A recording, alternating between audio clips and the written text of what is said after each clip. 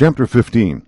The Role of the Sales Team. The sales team can be your biggest liability in trying to achieve positive movement in your quest to move up and to the right.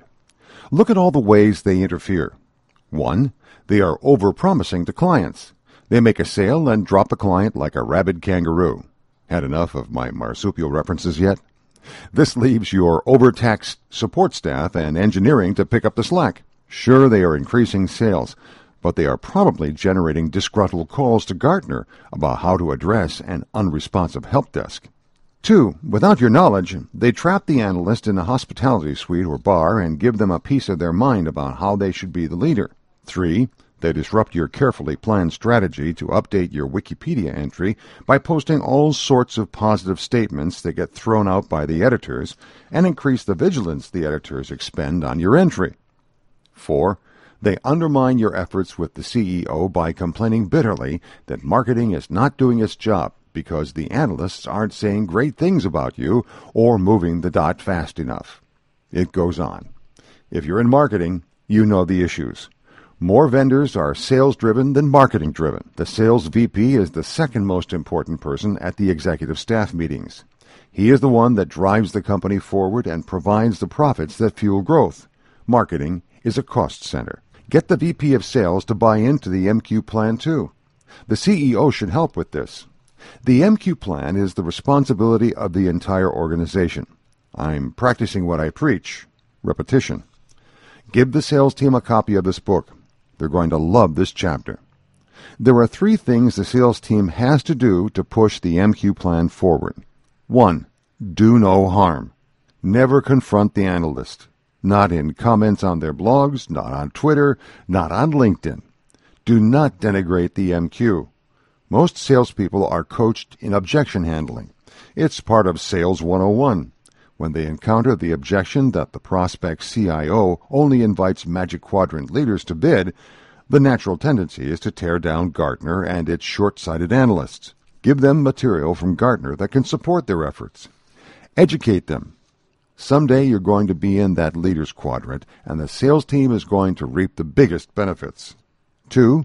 Populate the roadshow with attendees. Most salespeople, for all their vaunted Rolodexes, are horrible at this. When I was at Gartner, I saw this repeatedly.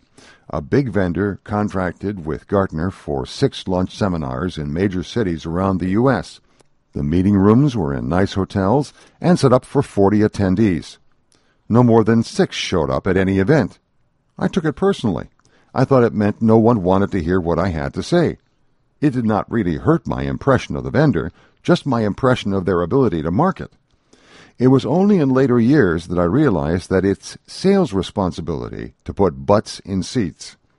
Marketing puts together the roadshow. They purchase a mailing list and they send out 50,000 emails. But that is a single touch, at most 2 if they send out a reminder. When I relaunched IT Harvest in September of 2008, I foolishly committed to filling 2 dinner events with director-level IT buyers in New York City. It was a lot of work. I reached out to my own contact list, my fans. I got a dozen commitments for each event, and the vendor filled the rest of the seats with the help of their local sales team. The dinners were scheduled for the week that Lehman Brothers collapsed. The Lehman folks had trouble explaining to their spouses why they were going to a fancy dinner at the 21 Club when they had just lost their jobs. They were no-shows. We still pulled the event off, but it gave me first-hand appreciation of how hard it is to fill seats. I have a lot more luck in Australia, where they do not get as much attention from analysts. I'll still commit to filling seats, but I charge a lot more. Every successful seminar series I have participated in, the local sales team has done the heavy lifting.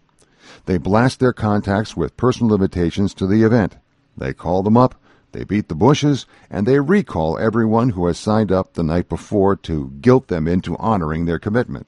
Man, my CEO is going to be there. If you don't show, it will look like I'm ineffective. And bring your buddy from the bowling team, too. Even though the sales team may not want to support the booth at the Gartner events, they still have to participate. There is nothing so telling to an analyst as seeing your booth empty at a crowded show.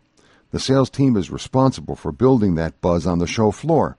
Help them find out who is attending so they can invite their contacts and prospects to drop by the booth and meet the CEO and sales engineers in person.